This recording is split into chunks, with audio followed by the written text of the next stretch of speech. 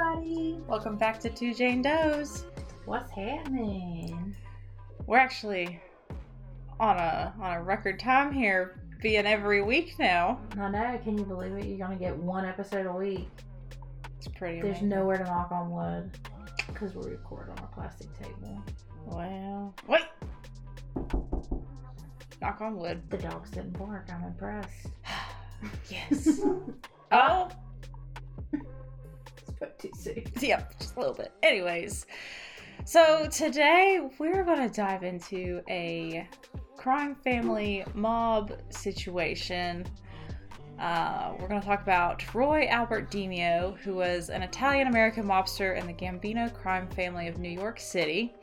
He headed his own group referred to as the DeMeo Crew, which became notorious for a very large number of murders, possibly as many as 200, with the majority of them committed by DeMeo himself, and for the grisly way they disposed of the bodies, which became known as the Gemini Method. Due to the method of killing and the high number of murders, this classified DeMeo as a serial killer. Ah. And see, you say DeMeo. Me reading it, I'm gonna say DeMeo because I feel like that's authentic Italian. DeMeo. And if you guys notice, we pronounce things different between the two of us anyway. Oh, absolutely. So DeMeo, DeMeo, Roy, DeMeo. whatever. But first, we have to give tribute to our sponsor, Eastern Crime Zone. yes, and I do just want to say this. Thank you, Cassie, from the bottom of our hearts. I know we had a 4-episode run with you, and this is the final episode she'll be sponsoring. But also, if anybody else wants to sponsor us, like we'll do ad reads for you. We have no problem. We're sellouts.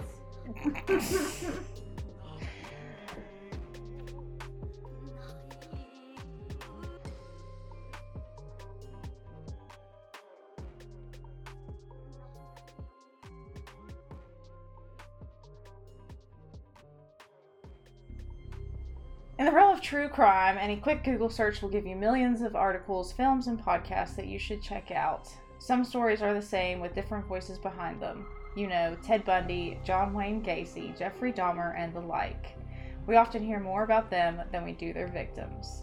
Now, let me ask you this. Have you heard of Phoebe Handschuck, Ernie Ibarra, Terry Neely? Well, if you haven't, you should hop over to Spotify or Apple Podcasts and check out the victim-centric podcast Eastern Crime Zone. Hosted by Cassie Millay, you can learn new details on cases you're familiar with and hear new cases you're likely never heard of. In the most recent episode, The Matricide of Honora Reaper, she covers the 1957 case that went down as one of the most intriguing in New Zealand's criminal history and remains fascinating all these years later. No spoilers here, you have to go and give it a listen. For more information on Eastern Crime Zone, check out the Facebook page by searching for Eastern Crime Zone or over at the website at www.easterncrimezone.com. So what are you waiting for?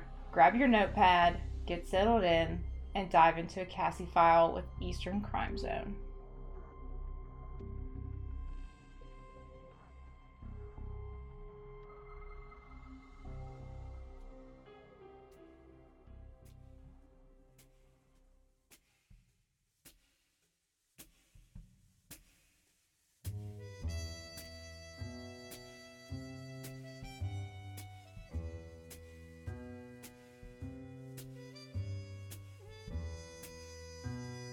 So, like we said at the top of the episode, we're going to be discussing Roy DeMeo, and we haven't fully decided whether this is going to be a two-parter or not. I know when Kayla was doing the research, she came to me and was like, girl, listen, I had to go into a lot of his early life and his background to get to where I want to finish the story.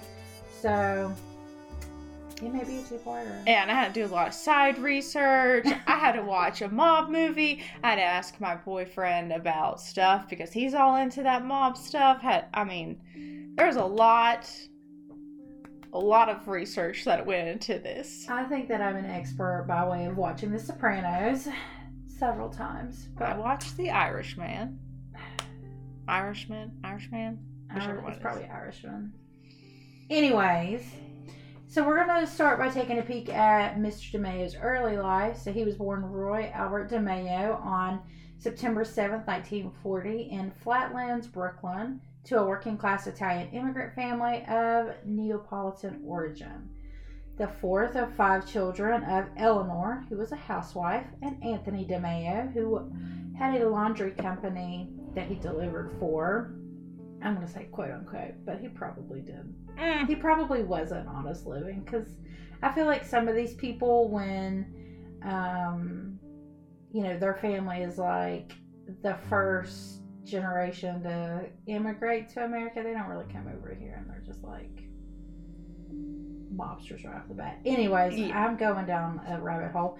So DeMeo graduated from James Madison High School in 1959, during which time he began earning money as a loan shark. So in simple terms, I give you money that you must pay me back with interest, and I have very strict terms that you must follow or suffer severe consequences, such as me taking over your business, taking your property, and you still pay me, or as a last resort, you die, which is bad for my business because I want my money back.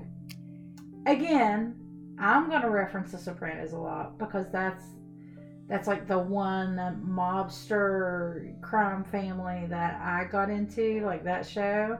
And you did see a lot of this. Like, oh, absolutely.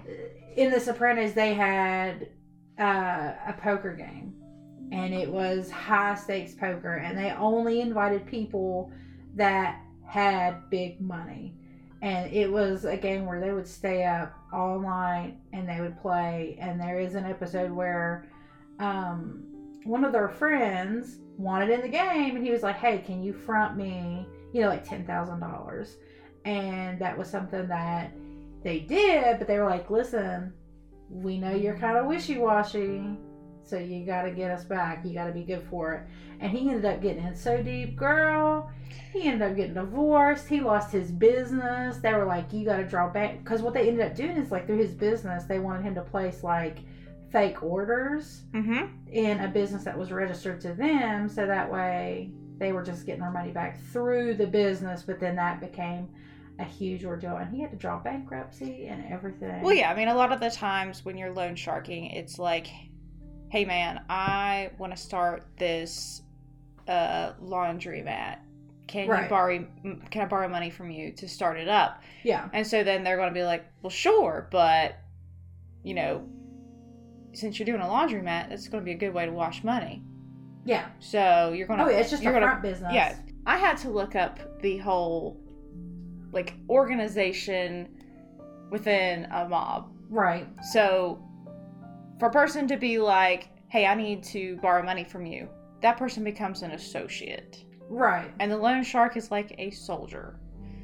Right, exactly. So, and you see that a lot, like, again, back to The Sopranos, like, if you know Chrissy and Polly, any of them, they were the ones that were going to be running by these places, like laundromats and places like that, getting their envelopes of cash that they would then send up the food chain. Yep. So, that's something that we're going to get into. But anyways, she's probably going to use The Irishman. I'm probably going to use The Sopranos. So, just so you don't think, like, what is this garbage episode of them talking about The Irishman and The Sopranos? That's how we're going to do it. But back to the story. Between the ages of 15 and 22, he also worked at a local grocery store where he trained as an apprentice butcher. This is important to remember, so keep that in the back of your head. Yes. Then, over a span of a few years, his family either died or moved away, leaving Roy to fend for himself in the big city at the young age of 19. His older brother, Anthony Frank DeMeo, a U.S. Marine Corps corporal, was killed in action during the Korean War on April 23rd, 1951. His father died of a heart attack on December 12th, 1960, and his mother then returned to Italy with Roy's youngest brother. But this didn't cause much fault in anything Roy was doing, as he married Gladys Rosamond Britton sometime in 1960, and he ended up having 3 children, 2 daughters and a son. So he's been kind of busy. Family done. Everybody left him. Go back to Italy. But he gonna get married and have some children. I will say this, like, a lot of the, like, in The Sopranos, like, anytime anybody who had, like, the thick authentic Italian accents. Like, they did speak of Italy like it was just beautiful. They wanted to be back there. Like, Well, yeah. they don't like living in New Jersey.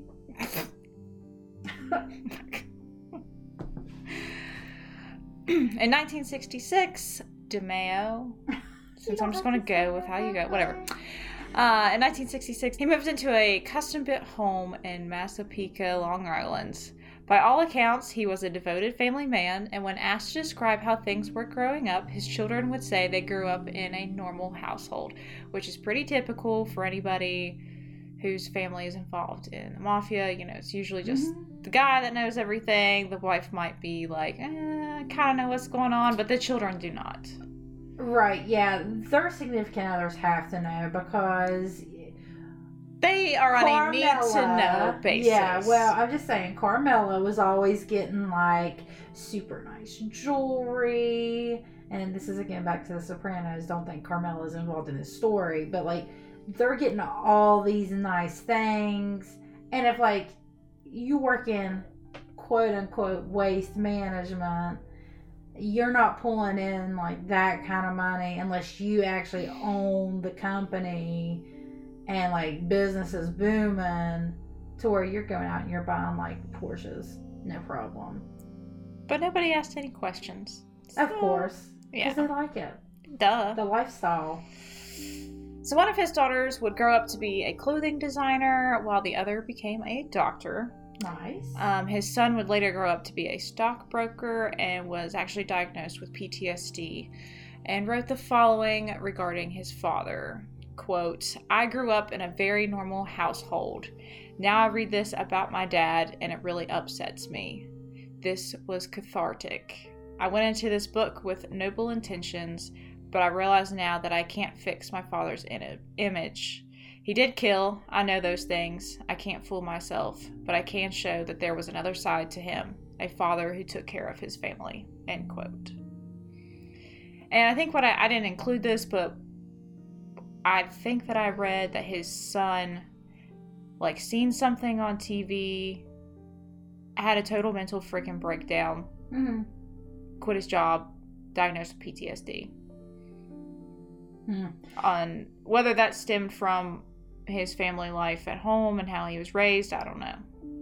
But right, I mean, I could see that. Like, when you're growing up, like, your parents 9 chances out of 10 are your heroes. If you grew up in a healthy environment, you know, with a family that stayed together and your structure there was strong, I could see, you know, how learning these things about your dad later would be like a huge shock, because it would make you feel like everything through, like, through your formative years, you know, that was a lie and none of it was real, and, like, your dad was actually, you know, Jekyll and Hyde. So moving forward from kind of how his family started and how he started his own family, we're going to jump into how he started forming his own crew. Yep. So how did this young family man get to be involved in the Gambino mob family and create his own, like, offshoot? Well, talent gets you recognized, and Roy was pretty good at being a loan shark. DeMeo was initially an associate of the Flatlands Canarsie faction of the Lucchesi family, which controlled tow truck companies, junkyards, and car theft operations in that section of Brooklyn. But he was introduced into the Gambino crime family by Anthony Gaggi, a quote-unquote talent seeker for the Gambino crime family. And if you do not know who the Gambino crime family is, they were an Italian-American mafia crime family and one of the, quote, 5 families that dominate organized crime activities in New York City within the nationwide criminal phenomenon known as the American Mafia. Again, to put this into, like, simpler terms, if you've ever watched The Sopranos, like, you had, like, people in New Jersey, then you had people in New York, you had people just kind of all the major big close, cities, but, like, all in, like, a similar area. And they all could work together. Right. So long as they didn't cross into other people's businesses. Right. And I mean, family wars were a huge thing.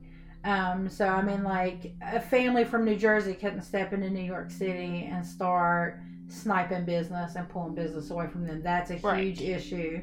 So, they were one of the main 5 families. So Gaji noticed DeMeo in 1966 and told him that he could make him even more money with a successful business if he came to work directly for the Gambinos. DeMeo accepted this and began working for the Gambinos, but it was never enough, and he always wanted more. Who wouldn't want more? I mean, yeah, I'm just saying. Especially if you're good at what you're doing. Exactly. You start living that lifestyle. Again, y'all are going to get so tired of me saying The Sopranos, but I mean, they lived in a nice house. They had nice cars. Like, the style was, you know, early 2000s Soprano style, but lame. But the jewelry, like, I would love it. I would love it. Oh my God, the nice things. Oh, I'm a material girl. What can I say? Oh my God. So here's where some names might seriously get butchered. So just bear with me here.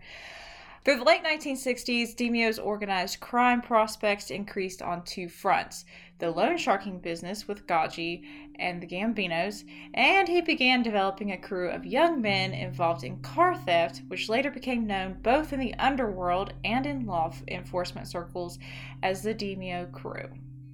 So here's where he starts picking up all these people. So by 1972, the DeMeo crew, who were obtained through knowing people, consisted of Chris Rosenberg and friends. I will say that because there was a lot of people that he knew that just kind of went with him. Chris actually ended up being Roy's right-hand man. He was a local drug dealer and the first member of the crew. Then you have Joseph and Patrick Testa, and I do know this from watching The Irishman. There was a Testa involved in that movie. Mm-hmm. Don't have any clue if there's any relation or not, but found that interesting. You have Anthony Sinter, Richard and Frederick Denome, Henry Borelli, Joseph the Dracula, Guglielmo, which was Roy's cousin, Edward Danny Grillo, Vito Arena, and Carlo Profeta, among many more later indicted into the crew. So I didn't include all the freaking names, but these are some pretty important names. Right. So. Yeah. However, knowing people and obtaining a crew does not get you far. So what does any crime family need to survive? Money. So in 1972, DeMeo joined a Brooklyn credit union, gaining a position on the board of directors shortly afterward.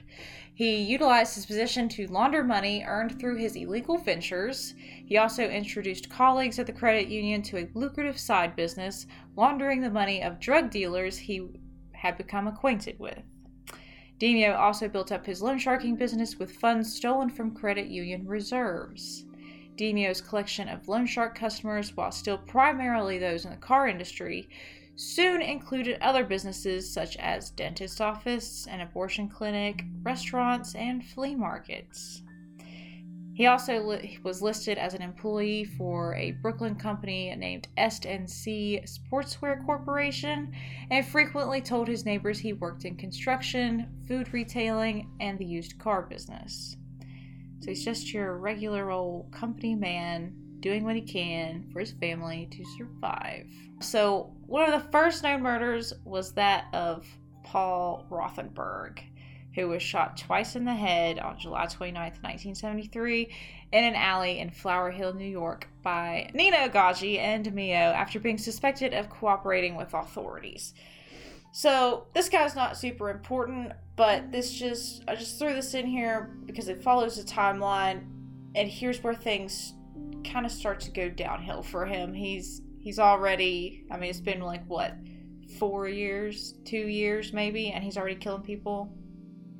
Yeah, but so, I mean, like, I know that's another thing. Like, you know, you listeners have to understand. You can't be a cooperator. No. And be involved in a crime family. No, there's a lot of things that you cannot do, or that's the consequences you're going to suffer. Yeah, because something that you'll see is like whether you're blood relation or just relation through being involved in the same crime family together, like that's a huge no-no. If they even think that you're involved with cooperating with the feds or anything like that, like you're going to take a trip. And as far as your family knows, you are in the witness protections program or like you took off. They'll make something up. But typically they will support your family. Like they'll continue kicking money back to you and make sure your family's took care of. But as far as you, no. And you got to think, at this point, sure, he has his own crew and he might be the head honcho for his crew. But as far as the Gambino family goes, he is a soldier. Right. Doing all the dirty work. He's a grunt. And that's it. Yeah. So for him to go out and do this with Nino Gaggi was probably just part of the Gambino's family's orders. Mm-hmm. Just maintenance is all. So if it all sounds like everything is going a little bit too nicely for DeMeo, you're probably correct. Because soon there was trouble in paradise. Conflict between the DeMeo crew and Andre Katz, a partner of DeMeo's and the stolen car ring. These tensions began to escalate in 1974. In January 1975, Katz visited the Brooklyn District Attorney's Office and voluntarily provided them information that Chris Rosenberg was heavily involved in auto theft, which, like we just said, this is a huge no-no. Like, snitches get stitches. Exactly. Well, in this case, snitches end up in ditches. They don't even get stitches. You just bypass that completely. True. So, DeMeo learned about the meeting immediately after it happened from an auto crimes detective on his payroll, which that should also be noted while we're here at this little pit stop, that there are dirty cops that they would flip to keep them in the loop of what's going on, so that way things can operate more smoothly. And typically only one person, even in a crew, might know about this, but like you got to have a connect, because you don't want everybody in your crew to know, like, hey, this is my cop on the inside. So that should be noted too. But DeMeo ordered one of his members, Henry Borelli, to contact a female acquaintance, Babette Judith Questel, about being used as bait. By May, Andre had appeared before a Brooklyn grand jury and divulged what he knew about the DeMeo crew's illegal activities. But DeMeo's bait plan was about to silence Andre for good.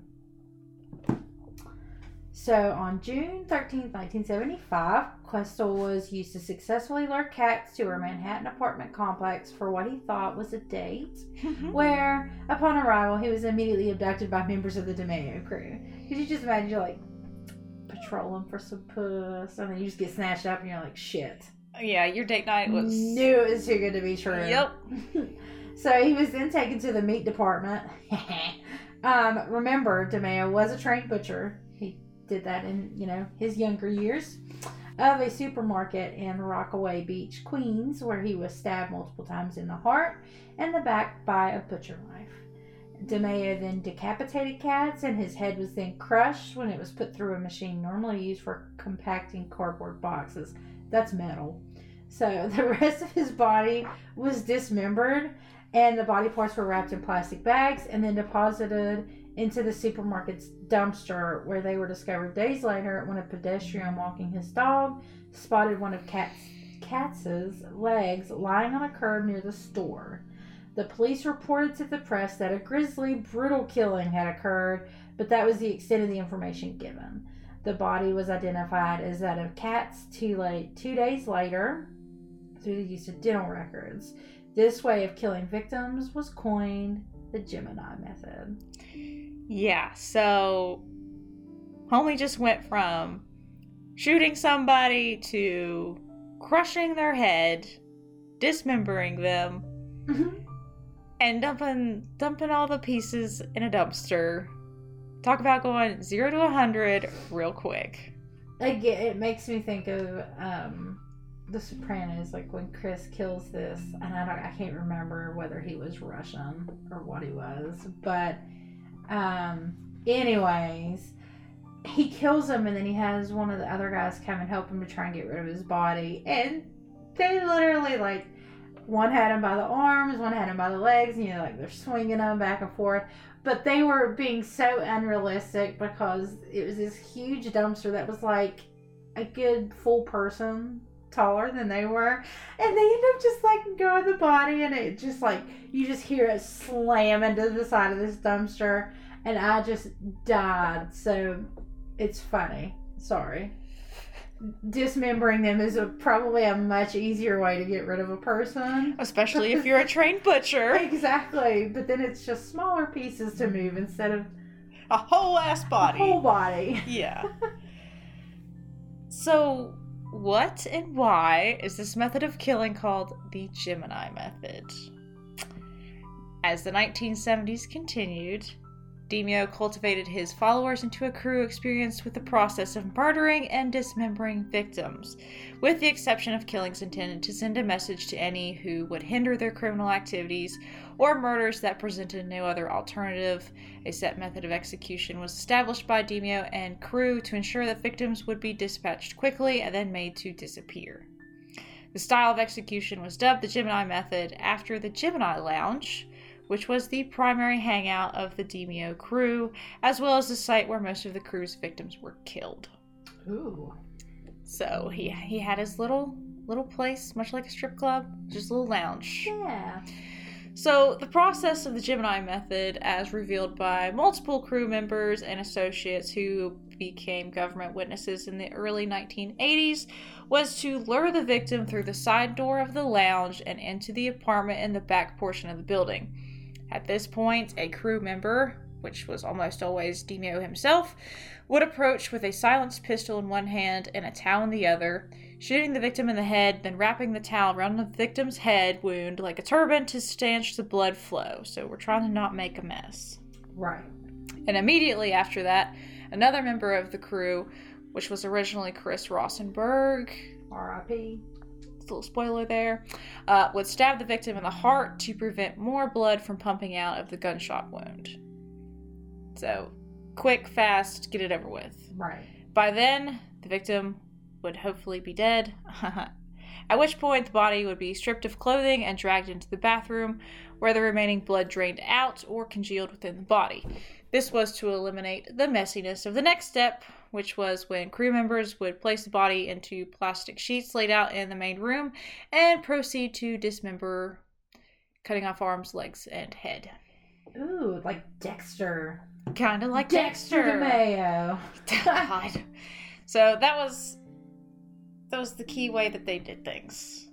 Right, and after they would Gemini you up, the body parts would then be put into bags, placed in cardboard boxes, and sent to Fountain Avenue dump in Brooklyn. So many tons of garbage were dropped each day at the dump that it would be nearly impossible for the bodies to be discovered.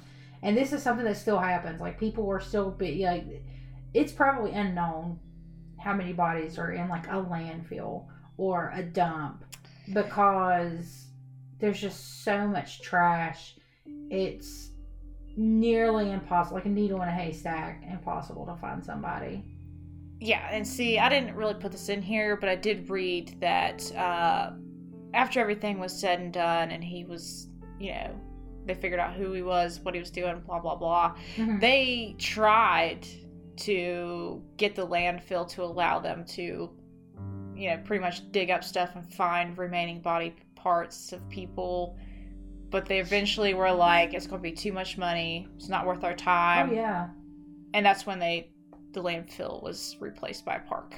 They right. kind of just mounded over it all, buried it deep. Never happened. Here's your park. Right. That's like my mom. She brought up something along similar lines, but she talked about this really nice, like, apartment complex, hotel type deal that was in Japan, and she told us, maybe that'd be cool for an episode. But it was built round. So it's cylindrical in shape, and the entire inside is just open space. So round building, the apartments, the rooms follow this curve, so that way, like, you could go to a window and you could literally just see, like, down all the way, and it was stories up. And there was a lot of crime and fishy stuff going on in this place, and by the time they did shut it down, like I said, the whole middle was just open. By the time they got in there and shut it down, and they were trying to clean it out, like, up to the 4th or 5th floor was piled with garbage. My God. And there was no other way to get it out other than to just go in and like manually like pull stuff out. And they were pulling bodies where people had jumped. I mean, all sorts of craziness. Yeah, maybe we'll have to cover it. Yeah, that was crazy. So anywho, going back to the main story, the Gemini method was not always used, but it was when it was necessary. So some victims were killed in other ways for various reasons, and at times suspected informants or those who committed an act of disrespect against a member of the crew or their superiors had their bodies left in the streets of New York to serve as a message and a warning. There were also occasions where it would not be possible to lure the intended victim into the Gemini lounge, in which case other locations would have to be used. A cabin cruiser owned by Richard DeMeo was used on at least one occasion to dispose of the remains. Yeah, so they might have just killed you, but eventually they did dismember you. Just didn't matter where it was. Mm-hmm. Just to get rid of him. Yep. So you gotta go big or you gotta go home. It's the way of the game. Because you can only continue your lucrative business if you continue to invest in more lucrative businesses. To have money, or to make money, you gotta spend money. It's very true. Yeah, that's the right term. Sounds right. Yeah. In the latter half of 1975, DeMeo became a silent partner in a peep show prostitution establishment in Bricktown, New Jersey, after the owner of the business became unable to pay his loan sharking debts. So, DeMeo also began dealing in bestiality and child pornography, which he sold to his New Jersey establishment, as well as connections he had in Rhode Island. Yeah. People are freaky. Anthony Soprano would never. Well, there's a reason this guy's a serial killer. This is also real life and not a show. True that. So when Gaji found out about DeMeo's involvement in such taboo films, he ordered DeMeo to stop under the threat of death. This was the type of business that the Gambinos did not like dealing in. However, DeMeo defied Gaji and continued the practice. Gaji did not retaliate, and according to his nephew Dominic Montiglio, the subject was never mentioned again as long as DeMeo continued making payments to Gaji. So they just let it go as long as he was still sending money out? Yeah, which is a little bit unusual, but you gotta think, he has his own crew. Yeah, but that also makes the Gambinos look weak, though, in that moment. A little bit, yeah. Because they're letting him do... At first they came in heavy and they were like, stop or we're going to kill you. And then they back off. It's a little, yeah. Empty threats. So, DeMeo also dealt in narcotics. Once again, despite the Gambino family strictly forbidding such activity. He financed a major operation importing Colombian marijuana, which was unloaded from an offshore freighter and sold at various auto shops in Canarsie. And also sold cocaine out of the Gemini Lounge. So, I think one thing I read about the Gambino family was that they were pretty much like street lucrative businesses. They didn't really deal in the whole strip club, porn, big drugs. It was like more or less small crime to the hopes of not getting caught. And like the Gemini Lounge again is probably just a front, because that's what it was and that's what it was in The Sopranos. Yeah. That was just like a front business. You know, cops and feds knew that, like, hey, that's where they hang out. But I mean, like, they never really like sat out and was just like strippers and titties. They typically just went in the back. They had their meetings. That was one way they could filter money through and say they were making an honest living. Yep. So, as all things, all good things must come to an end. As 1975 drew to a close, DeMeo was the subject of IRS investigations into his income.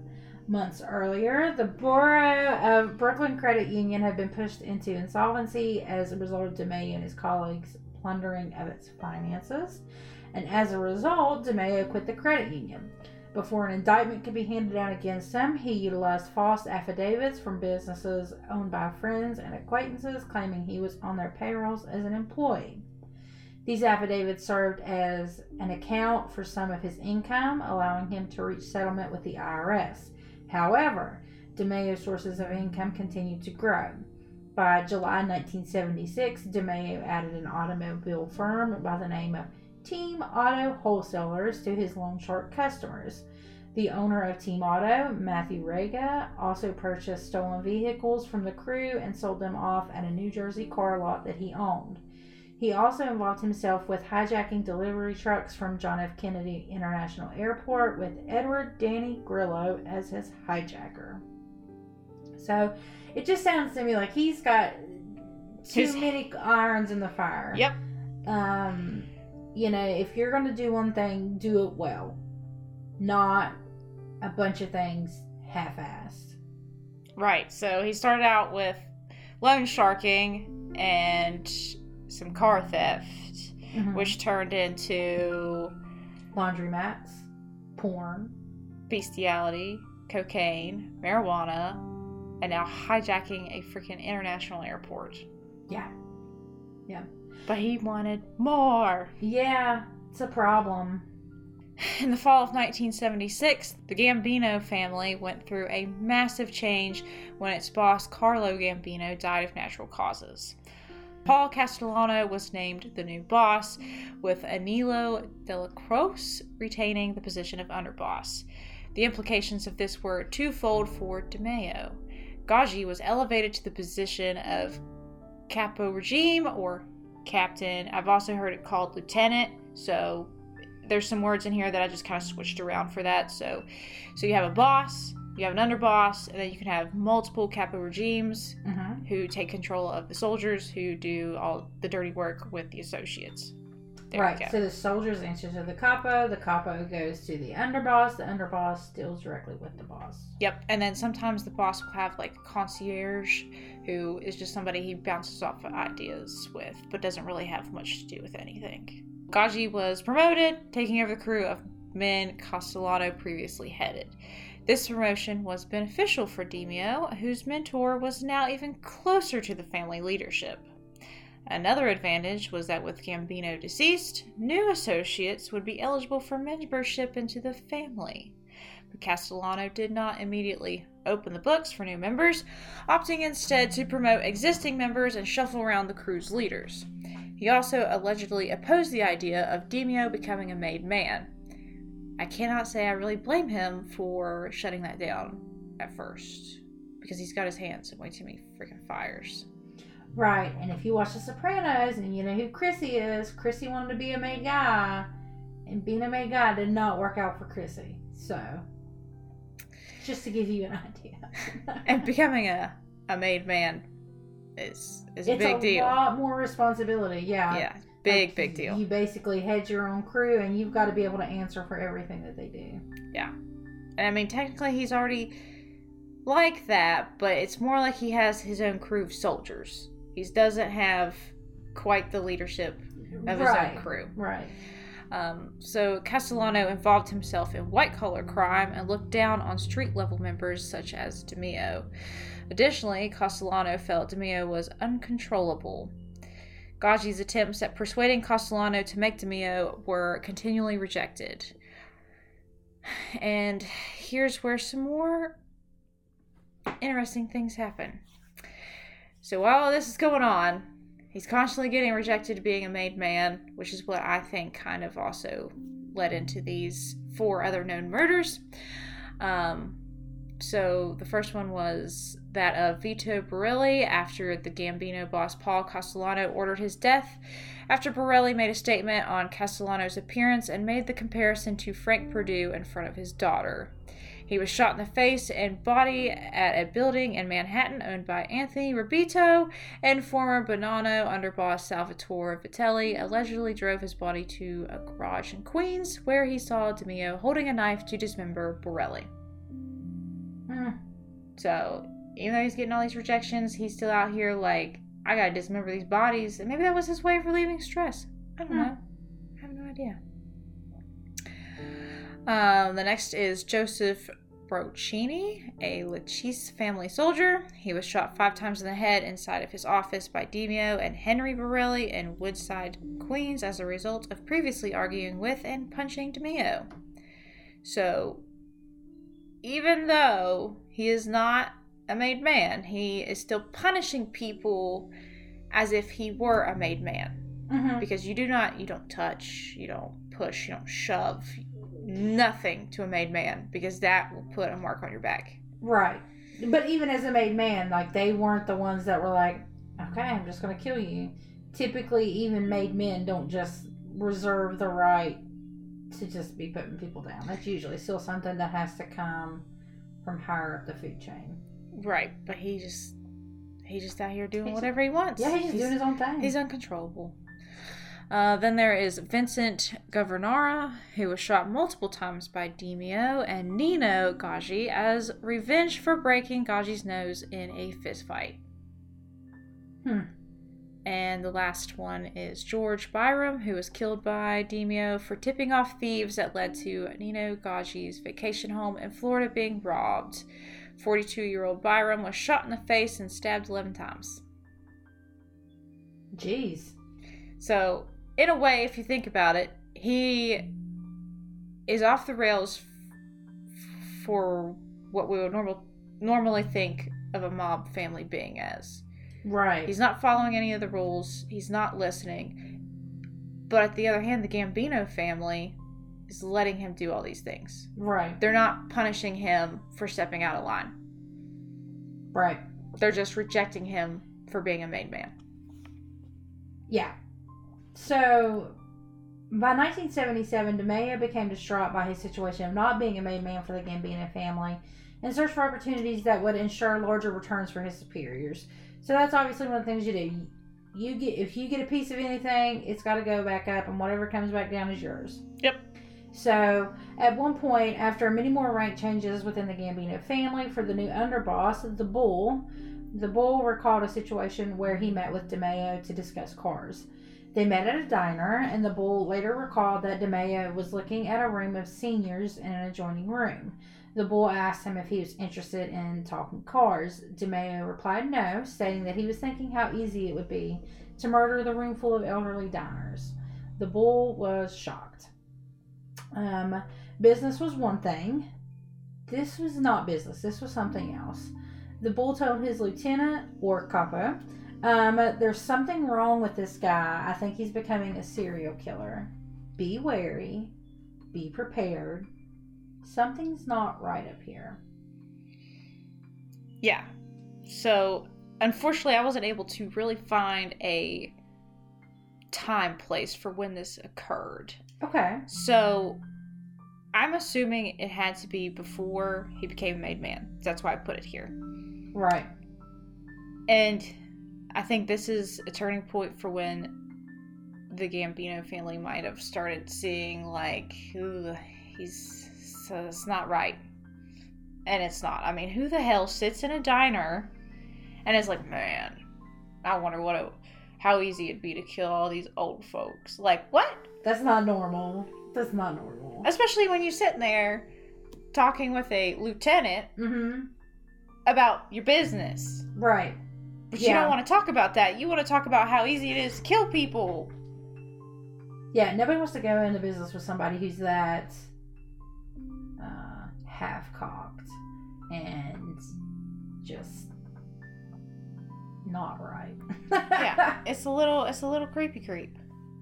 So, this is going to be a good stopping point for us for part 1 of Roy DeMeo, aka Mr. Gemini, aka Crazy Gemini. Aren't all Geminis crazy, though? I don't know. I don't do that zodiac stuff. They are. They're fucking crazy. So, coming up in part 2, we're going to discuss how DeMeo ends up becoming a made guy, more trouble that happens in the business, and the downfall and the aftermath of how all this plays out. And don't forget the mini murders that are in between. Oh, yes. Yes, the trail of bodies he leaves behind. So make sure you guys stay tuned for part 2. As always, another big thank you to Cassie Millay over at Eastern Crime Zone for sponsoring us. Yes, thank you. Go check her podcast out. It's pretty great. And stay safe. Don't die. Take care. Brush your hair. Later.